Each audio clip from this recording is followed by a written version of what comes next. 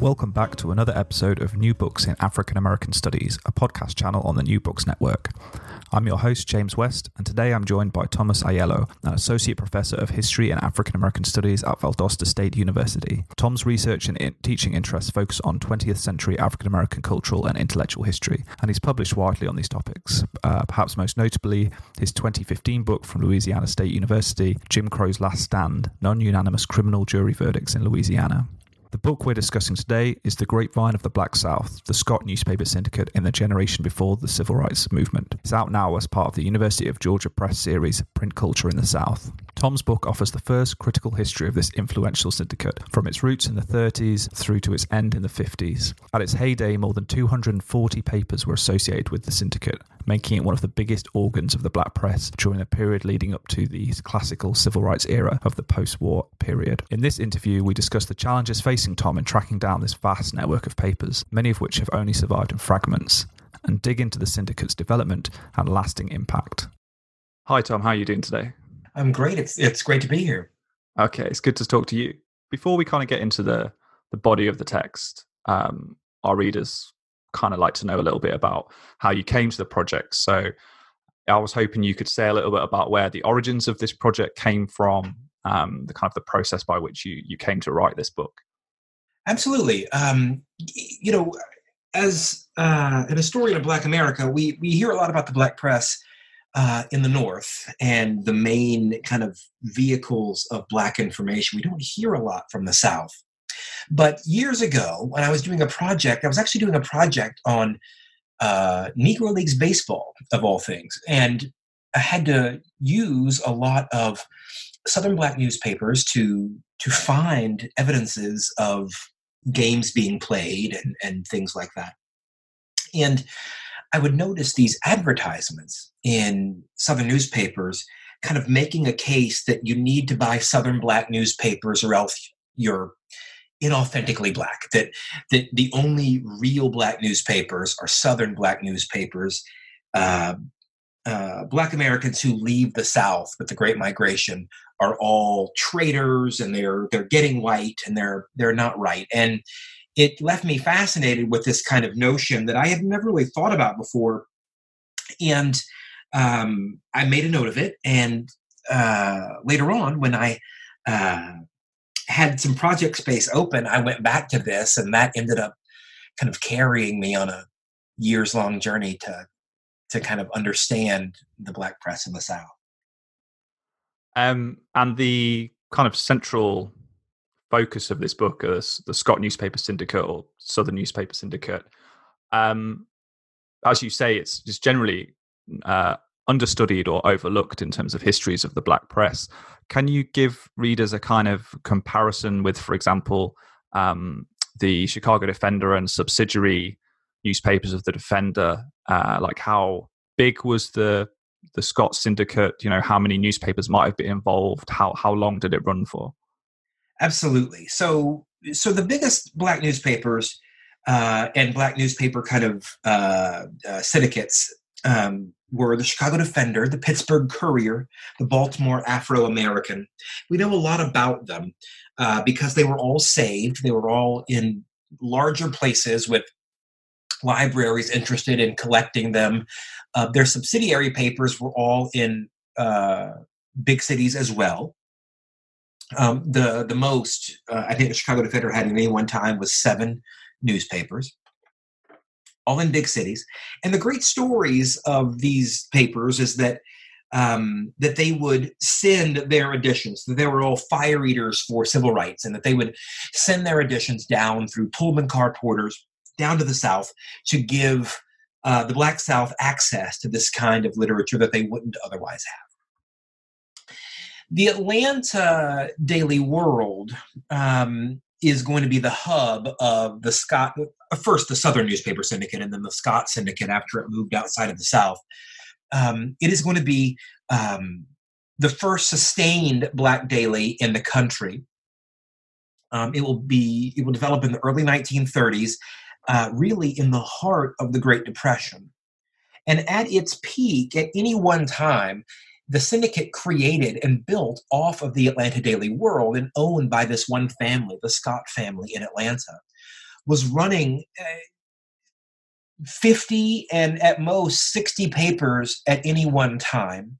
There were at least 241 newspapers associated with the syndicate. It was far larger and in both number of papers and just geography of scope than any of these other syndicates.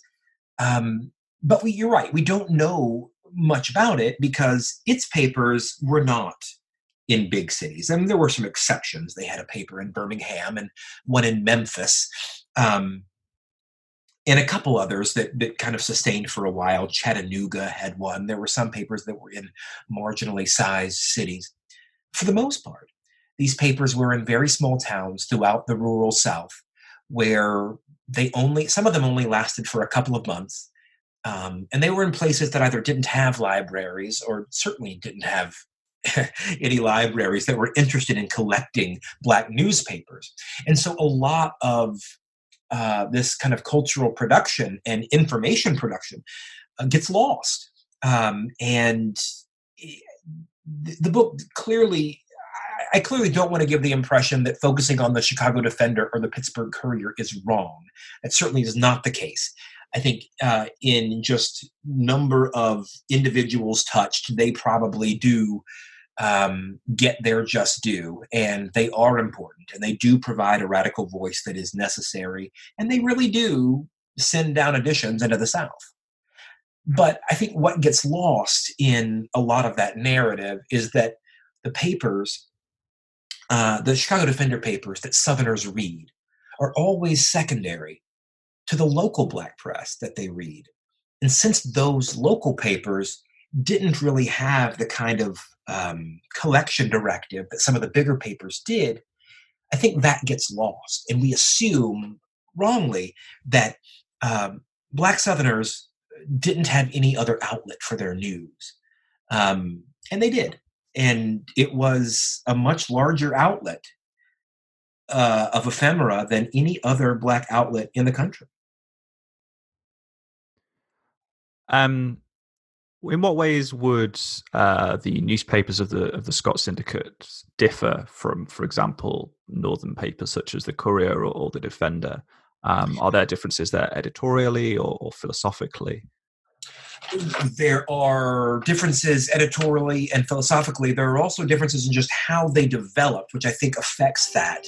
So the Chicago Defender takes its money and goes and invests in other newspapers and creates other newspapers in other cities. The Scott Syndicate does that a little bit. They do that in Memphis and they do that in Birmingham. For the most part, that's not the way their business model works. What they do is they send the Atlanta Daily World, the largest of their papers, around the South, and there are advertisements in it that say, do you want to create your own newspaper in your own town? All you have to do is send us some news from your town. Be your own reporter, be your own editor, go out and find the news, write some editorials, take the news. If you'll send it to us, what we will do for you is we will set all your news. We will set your editorial page. We will supplement that news with content that we have from the Atlanta Daily World or other sources like that. We will put our own advertisements in it. We will kind of fill it out. And for a fee, we will print that up for you and send it back to your town. And so it allows individuals who would never have any kind of original journalism experience to become their own parts of this particular network. In many cases, the people who are doing these newspapers are town leaders within the Black community. But in others, they are janitors at local schools. They are others who just have a desire to contribute to their communities by creating these newspapers, and so go out and collect news. The Syndicate in Atlanta is designed specifically to be far more democratic than any of the other systems, to allow anybody with a bent for kind of creating these information networks for their community to do so. And because they do it that way, they get a lot more papers, but they also get a lot more editorial / philosophical positions. because everyone is really allowed to do what they want. And so the editorial pages of some of these papers are, I think, what we would call relatively conservative or mainstream, and they don't try to rock too many racial boats because they have a vested interest in sticking around in a region that is defined by overt white supremacy. But there are others who are far more willing to buck those racial trends and are willing to kind of stick their neck out in a way that you might not in a more established, if you had an established press office, for example, if you were having your own printing press, it might seem like a risky investment to start pushing the envelope in the South where white revenge could come relatively easily, where people could come in and destroy all that money that you invested. But with this system, with this democratic way of doing things, there really isn't that much risk because there's no printing press to destroy. Everything is being printed out of Atlanta and being shipped back to you. The only thing that you can be held accountable for are the things that don't have somebody else's, a Scott newspaper syndicate dateline or byline on it. And so a lot of these local papers are going to be surprisingly radical and call for real reform, knowing that the stakes, as far as financially goes, are relatively low for them. And so you get a real varied sense of positions when it comes to how we choose to represent the racial struggle in the South when it comes to these various papers. It doesn't seem to have any specific coding based on size of city. It doesn't seem to have any basic coding based on original employment of given editor. We see both radical and conservative papers in larger areas and radical and conservative papers among poorer or richer editors. It really does seem to vary based on the individual. The one commonality that we can depict in all of these papers, and this goes as well for the Scott's Main newspaper in Atlanta, is that radicalism of these editorials and of these editorial positions in general news coverage tends to rise when the stories they're discussing happen somewhere else. So they are far more willing to be radical when they are describing conditions outside of their own sphere of influence. So, for example, if you had a newspaper in South Georgia, where I am right now, you wouldn't create radical editorials decrying a local lynching, because that might bring some kind of retributive action from the would-be lynchers or just from the white power structure that existed here in a place that was dominated and in a lot of ways still is dominated by white supremacy. But you wanted to talk about those issues. And so what editors would do is that they would rail against lynchings that happened across the border in North Florida or across the border in eastern Alabama, and would take them to task and argue that those people were Visigoths and they were doing stuff terribly and they were all wrong, and they would kind of decry lynching in those places, and they would kind of deflect their own local problems by focusing their radical messages on places that were nearby, but that were out of the scope of their kind of pseudo jurisdiction. That way, they could get the message across without running into any specific danger from locals who might take offense at what they were saying. In the book, I call that a practical radicalism. It's a way of kind of skirting that line with locals to keep yourself safe and to kind of maintain a general conservative reputation among those whites who might look askance at what you're doing, but at the same time kind of actively engage with people who might need to hear those messages. that idea of kind of a practical radicalism is an interesting one, and one that's kind of central to the book. You also talk about the idea of the Scott Syndicate being a kinship network, and you kind of trace this back to this kind of radical tradition that stretches back to slavery. Could you say a little bit about how you use that idea of a kinship network and how that is applied to the Scott Syndicate? Absolutely. The Black population in the South, from its onset, from the arrival of slaves, had to figure out improvised ways to get news from place to place. And that typically happened by a modification of West African lineages and the information and familial networks that had developed on the West African coast and were modified to help slaves who were brought over to to the colonies, and then later to the United States. And the way they did that was to create these kind of artificial linkages between one another, to create these news networks, these information chains that went from plantation to plantation, from geographic region to geographic region.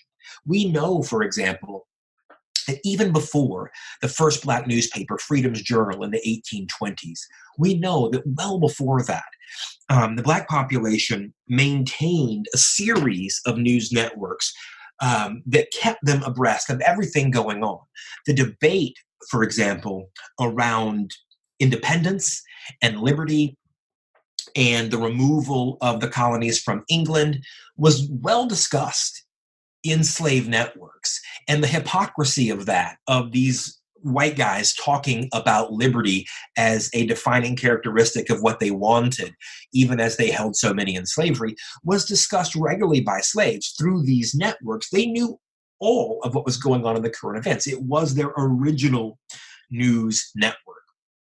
When we finally do get organized Black news in the 1820s and carrying forward, those networks don't go away. The vast majority of the Black population was, throughout slavery, illiterate and never really experienced that kind of network. But as Stephen Hahn and others have shown us, those kinship networks didn't go away. They started to develop into the information networks in the Gilded Age that end up kind of generating our first efforts at civil rights, that create our first organizations designed to fight that, carrying through up through the Niagara Movement in 1905, and ultimately the Urban League, and even the NAACP in its later form. And so we see these kinship networks survive. But in talking about kinship, I think, and its survival post-slavery, I think we focus a lot on those personal relationships that end up giving us the impetus to fight for rights. What we often lose in those discussions is the information part of those networks. And that really doesn't go away. What we see in this syndicate, by allowing local plumbers to generate their own newspapers and using that kind of local initiative to create a news network, and stocking all of that blank space with news that is being distributed by Black sources throughout the country. What we're seeing is a reification of those networks. I mean, we are seeing that network democratically, just like we see it during slavery. We see it improvised, just like we see it during slavery. And we see it moving in directions that we otherwise wouldn't assume it to go, because we are democratizing the news by allowing individuals at the source to create their own. And so again, you're right. The argument here is that this is kind of developing a literate version of those oral kinship sources, that grapevine of information that was developed in slavery and carried through in the South all the way through this syndicate, allowing that news to be democratized. Just a final question before we kind of get into the meat of the book.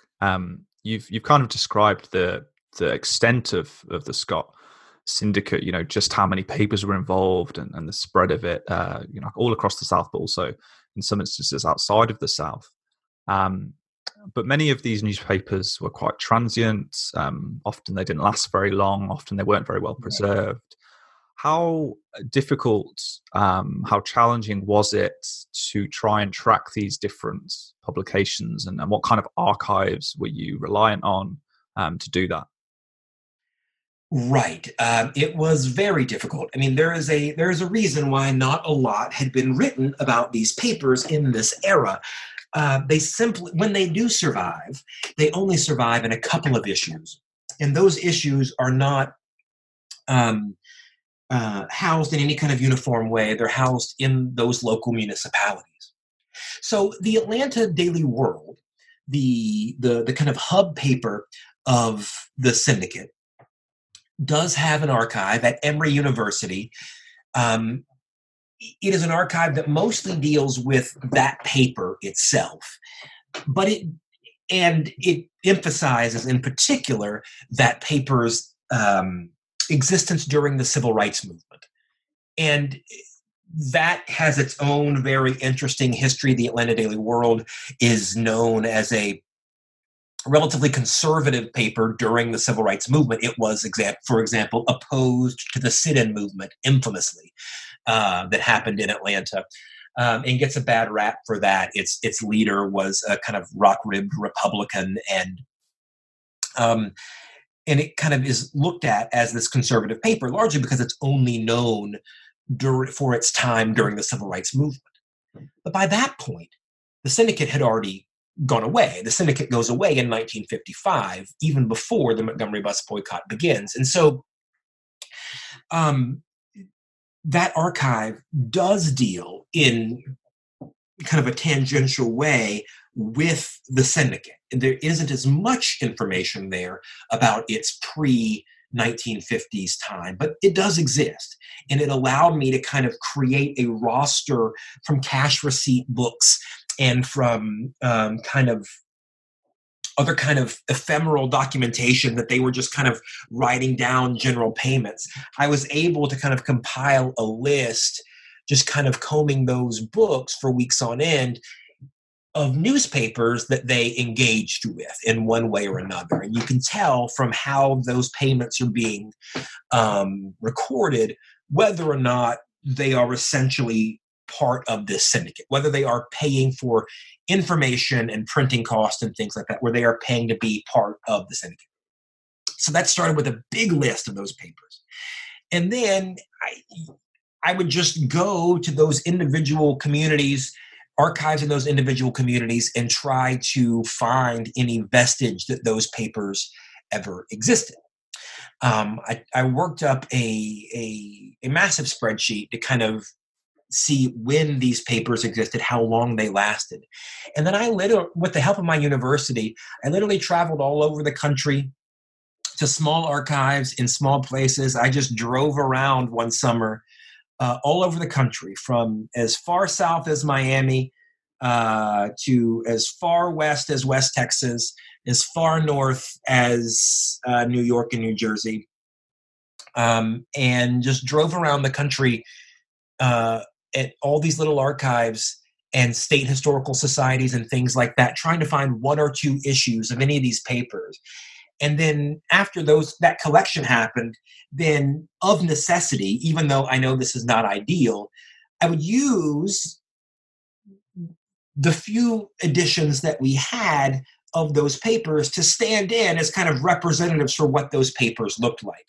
And certainly it is very possible that those papers changed their editorial policy, for example, over however long that paper ran for. But I kind of took it at face value that if I had 3 issues of a paper that survived, that this was the best representation I could get of a given paper, and use that as a stand-in. And so, unlike the Defender, for example, whose papers are in larger cities, they're collected, you can just find something with the word Defender on it and say, okay, this is a paper that ran for the Chicago Defender. So if I get the Tri-States Defender in Memphis. I know that I'm looking at a Defender paper, all the issues are there. You can't do that in Pensacola, Florida. You can only find some one random paper that somebody had in the back room of a library somewhere and kind of use that as best you can to estimate what that paper looked like in the aggregate. And so the archival process was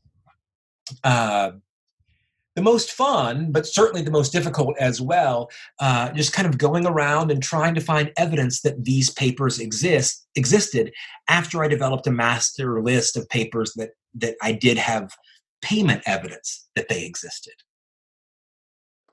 Okay, great. So let's kind of talk a bit about the context of the founding of the Atlanta Daily World, or the Atlanta World, and then subsequently Daily Paper, and then that's kind of the basis for this flowering syndicate. So what's the context of Atlanta in the late 1920s when this newspaper is founded, and what's the story of the two brothers who are kind of at the center of its formation? Right. So Atlanta is a central character in this story. In many ways, it was a hub for the Black South already. Certainly, it vied with Nashville as being the hub, the intellectual hub of the Black South. We have in Atlanta, the Atlanta University Center. It was a series, a cluster of Black universities in the city. So not only did you have a large centralized Black population in Atlanta, but you had one of the most educated Black populations in the South with Atlanta University, Clark University, Morehouse College, Spelman, Morris Brown. There are all these historically Black universities in Atlanta. And Atlanta, because of that, Auburn Avenue, the main Black business district in Atlanta, is going to feel more than most Black Southern areas, which were mostly rural. They are going to feel, in some regard, the roar of the roaring 1920s. They are going to see some moderate success.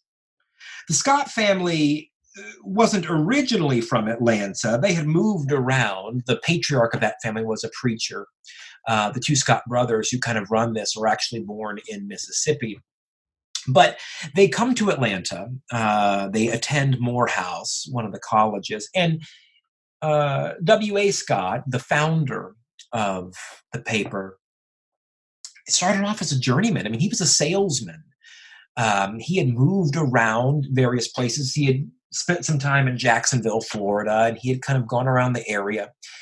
But he always had a bent for publishing. When he was in Jacksonville, he had created a local business directory and had gotten himself in trouble trying to compete with the other local business directory and kind of got himself run out of town.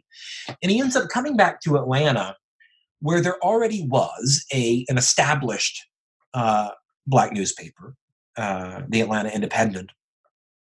And he decided to challenge it, to create an alternative to this kind of already established newspaper.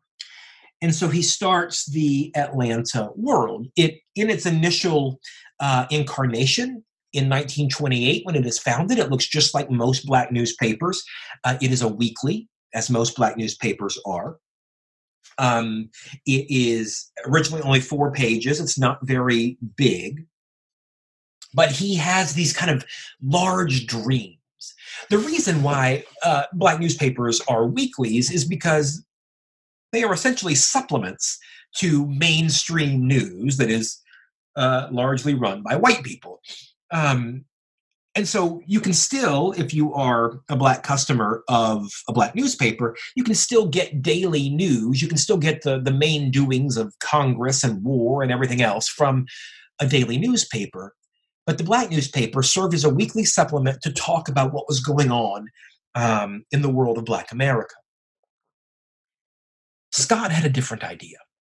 He thought that there was enough going on in Black America, particularly in the 1920s. And he's starting this, of course, pre-stock market crash, pre-depression. There's enough news going on in Black America that a daily newspaper could very much work.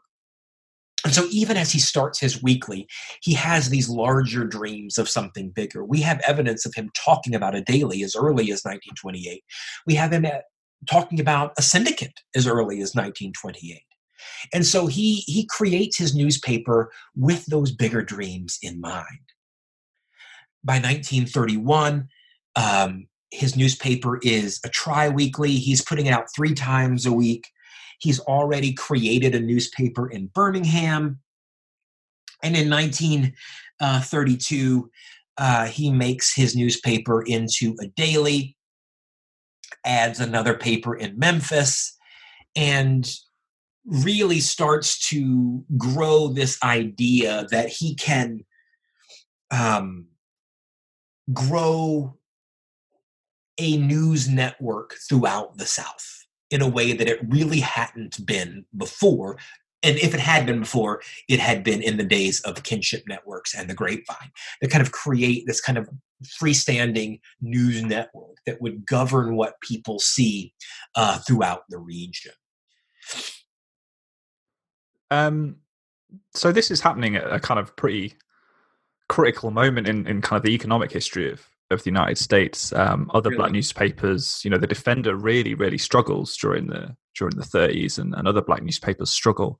How is Scott and how is the Atlanta Daily World and subsequently the Syndicate able to thrive during this period? How is it able to buck that trend? It's able to buck that trend in 2 very specific ways. First is that model that we already talked about, in which they're encouraging locals to send in news and to pay them money to print these newspapers. So all of these new newspapers, or at least most of them, I should say, I mean, the Memphis and Birmingham papers very much rely on the Scotts. All of these other newspapers that are coming in to the Syndicate are value added for the Syndicate. Whereas the Defender spends the venture capital to go into the Memphis market, for example, and create the Tri-States Defender, even though that doesn't come till after the 30s.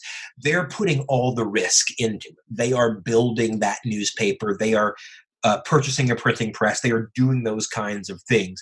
They are investing in the community. What the Scotts are doing is essentially having these individual communities invest in them. So if you are a janitor in Pensacola, Florida, for example, you are going out on your own initiative, collecting the news of the town, you are writing some editorials, and you are sending a check to the Scotts, who will do that work for the fee that you're paying them and send that newspaper back to you. All of the individual newspapers they're creating, as they're creating this network, is not being funded by them in particular. So each of these new newspapers is value added to them. They're not having to invest. And as the Great Depression goes on, people turn, as we all know, during economic crises, people tend to turn more towards religion. They also tend to turn more towards a daily following of the news. They care more about what's going on in the world because they feel they have more at stake. And so as demand for news goes up during the Depression, that corresponds poorly for the Defender, because they're losing a lot of their generic income. They're losing advertisers. When they lose advertisers, they aren't able to spread the paper out as much as possible. But for the Scotts, it's actually going the other way. People want that news, and so they create their own newspapers and use the Scotts to help them do that. So everything is profit. The other way they're able to make money during the Depression is that they are vigorously willing to play the system to benefit themselves. So, for example, they are anti-union and fight against unionism whenever they can. So they are operating at a relatively low cost because they're not paying people very much. Second, they're willing to they're willing to screw other people out of their information. So, for example, the vast majority of black news in the country is run through a press outlet known as the Associated Negro Press. It is the black version of the Associated Press, which puts out syndicated stories that go out to anybody who has a subscription to the A&P, and then those stories can supplement news in black newspapers throughout the country. And for a subscription to the A&P, the Chicago Defender, for example, pays $5 for a subscription to the Associated Negro Press. And that is kind of the way that goes. And actually, technically speaking, the Associated Negro Press is in Chicago. It is run by an ally of the Singstack family. So the Chicago Defender might not be the best example there. But what the Daily World does is they pay $5 for their subscription, and then they argue to the Associated Negro Press that all of these additional papers that they are printing and adding news to are just subsidiary versions of the Atlanta Daily World. So they start taking Associated Negro Press news and putting it in all of these newspapers, not paying anything to the syndicate company who is actually providing all this news. And they're making this legal case that they only have to pay $5. They are sued several times by the Associated Negro Press. They fight off those lawsuits. And so another reason why they're able to thrive in this period is that they are really screwing over other black news businesses and news concerns in the country to be able to do this. They are really kind of reinterpreting the laws to benefit themselves over and against anybody else. But by doing this and by having this syndicate work from a bottom-up level rather than a top-down level, they are actually able to see their best years during the heart of the worst economic catastrophe in the country's history. So W.A. Scott, clearly a kind of man of some character, grit, distinction, but he doesn't unfortunately last that long into the 1930s. So what happens to W.A. Scott, and how does that affect the kind of trajectory of the syndicate? Right.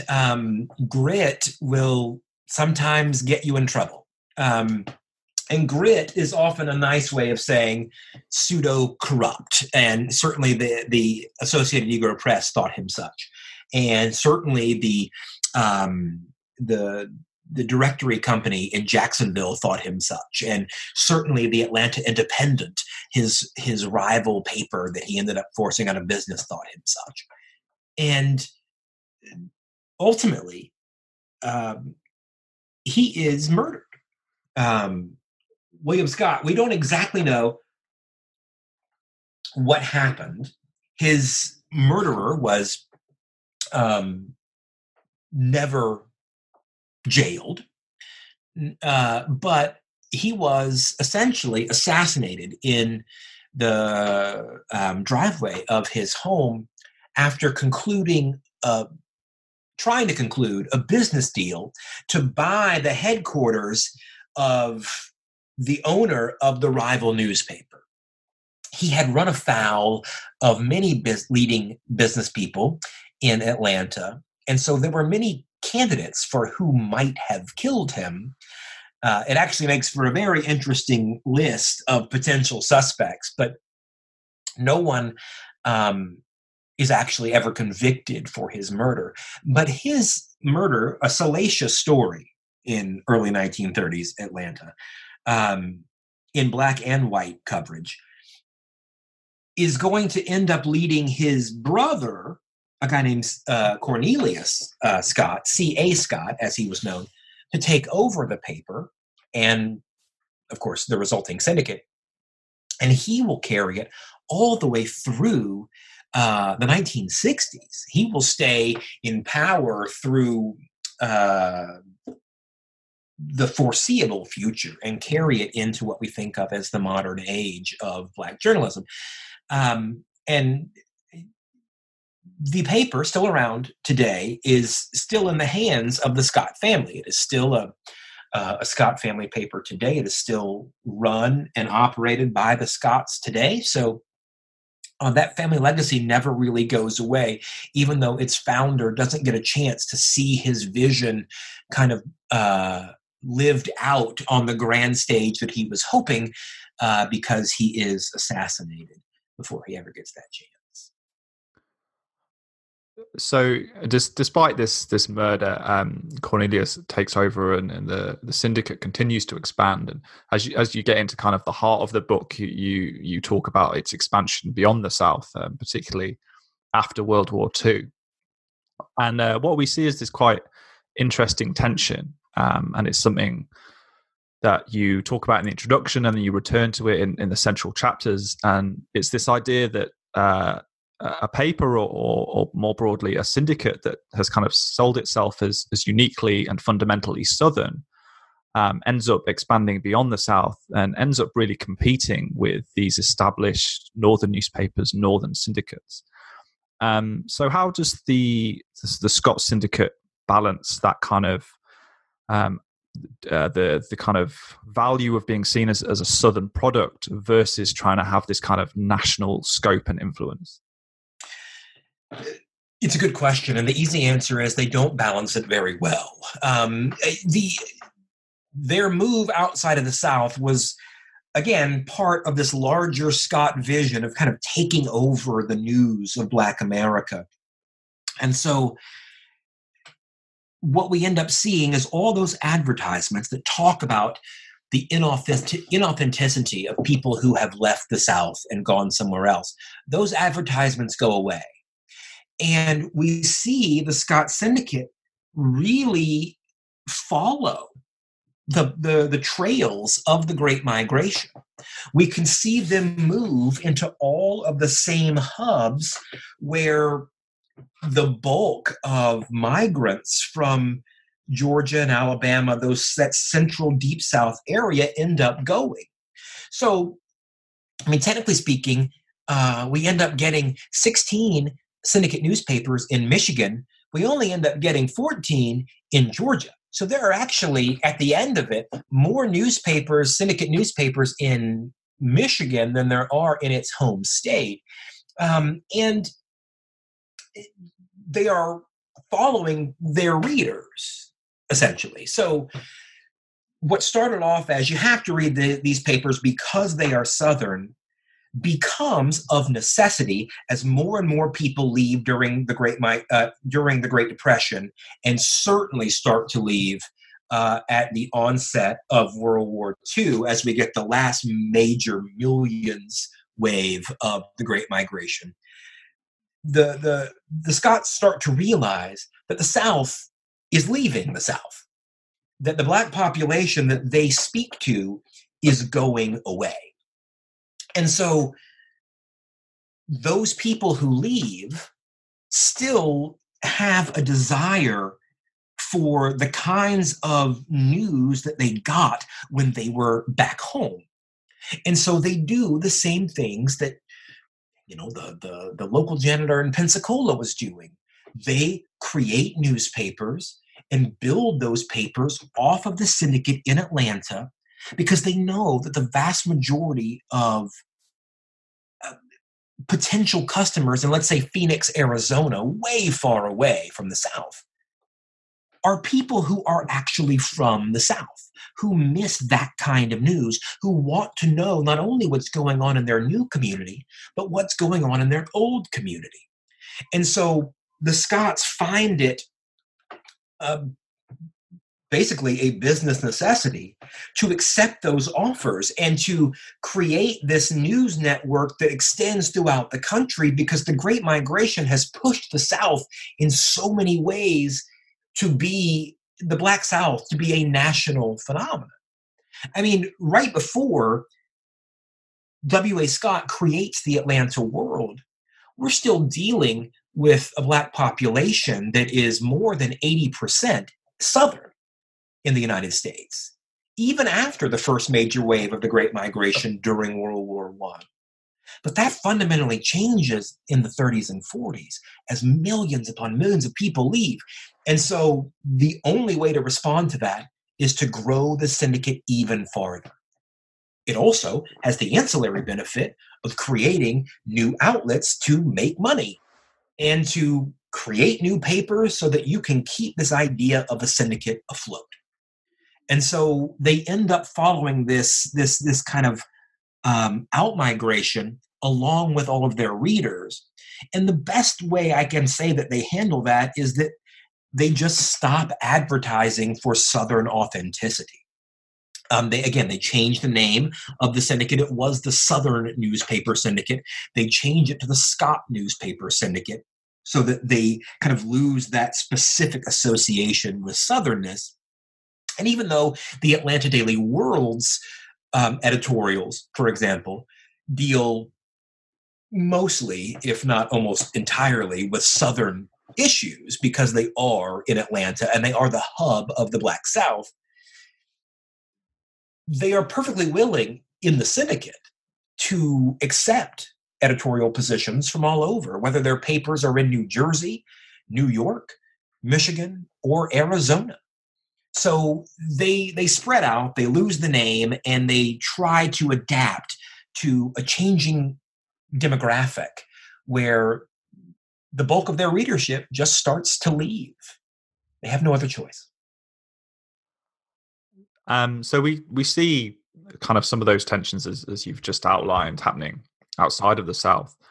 We also see what you describe as the limits of syndication, and in terms of these tensions between the kind of central message or voice of the Atlanta Daily World and the overarching control of Cornelius Scott, and then some of these syndicated regional papers. And one paper in particular that you talk about is the Jackson Advocate in Mississippi and Percy Green.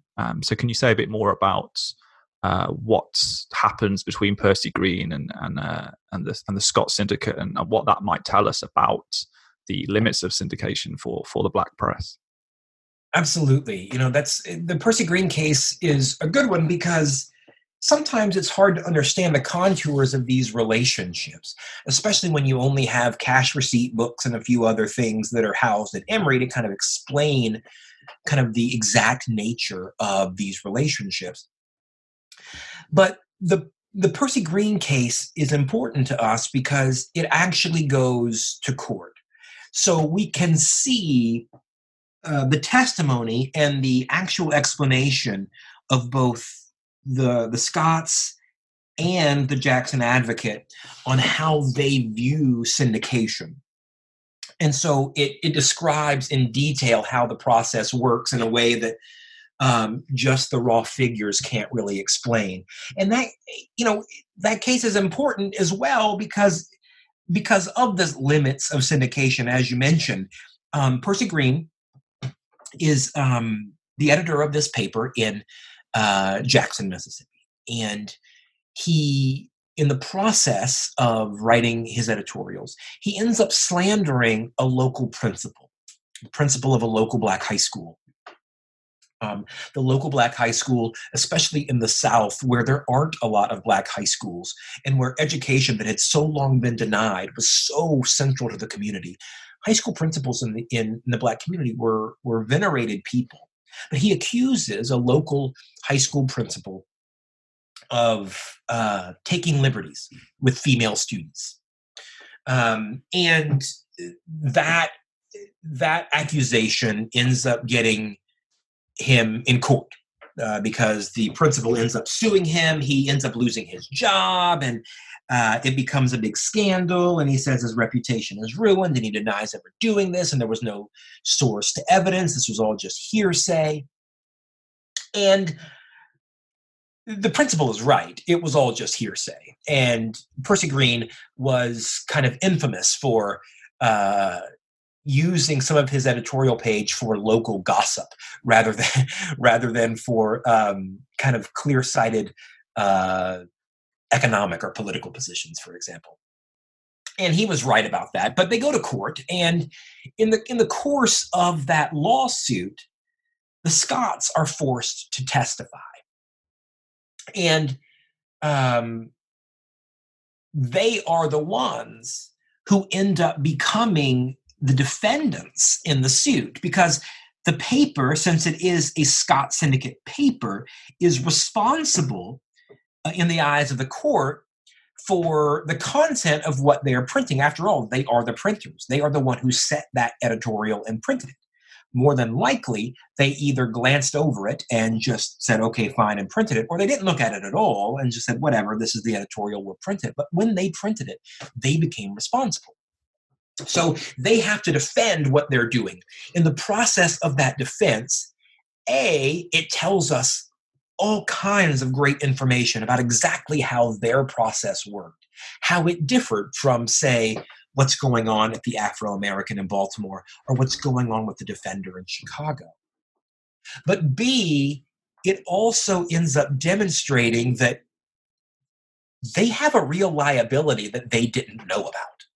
That because they are the printer here, because they are technically the syndicators of Green's newspaper, they are going to be held liable for that slander in federal court, which means they are going to be the ones who are fined.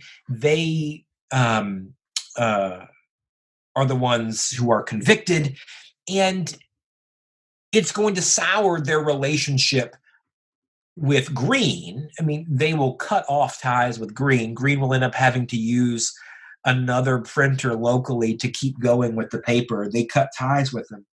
But more importantly, it makes them rethink the value of this process in general.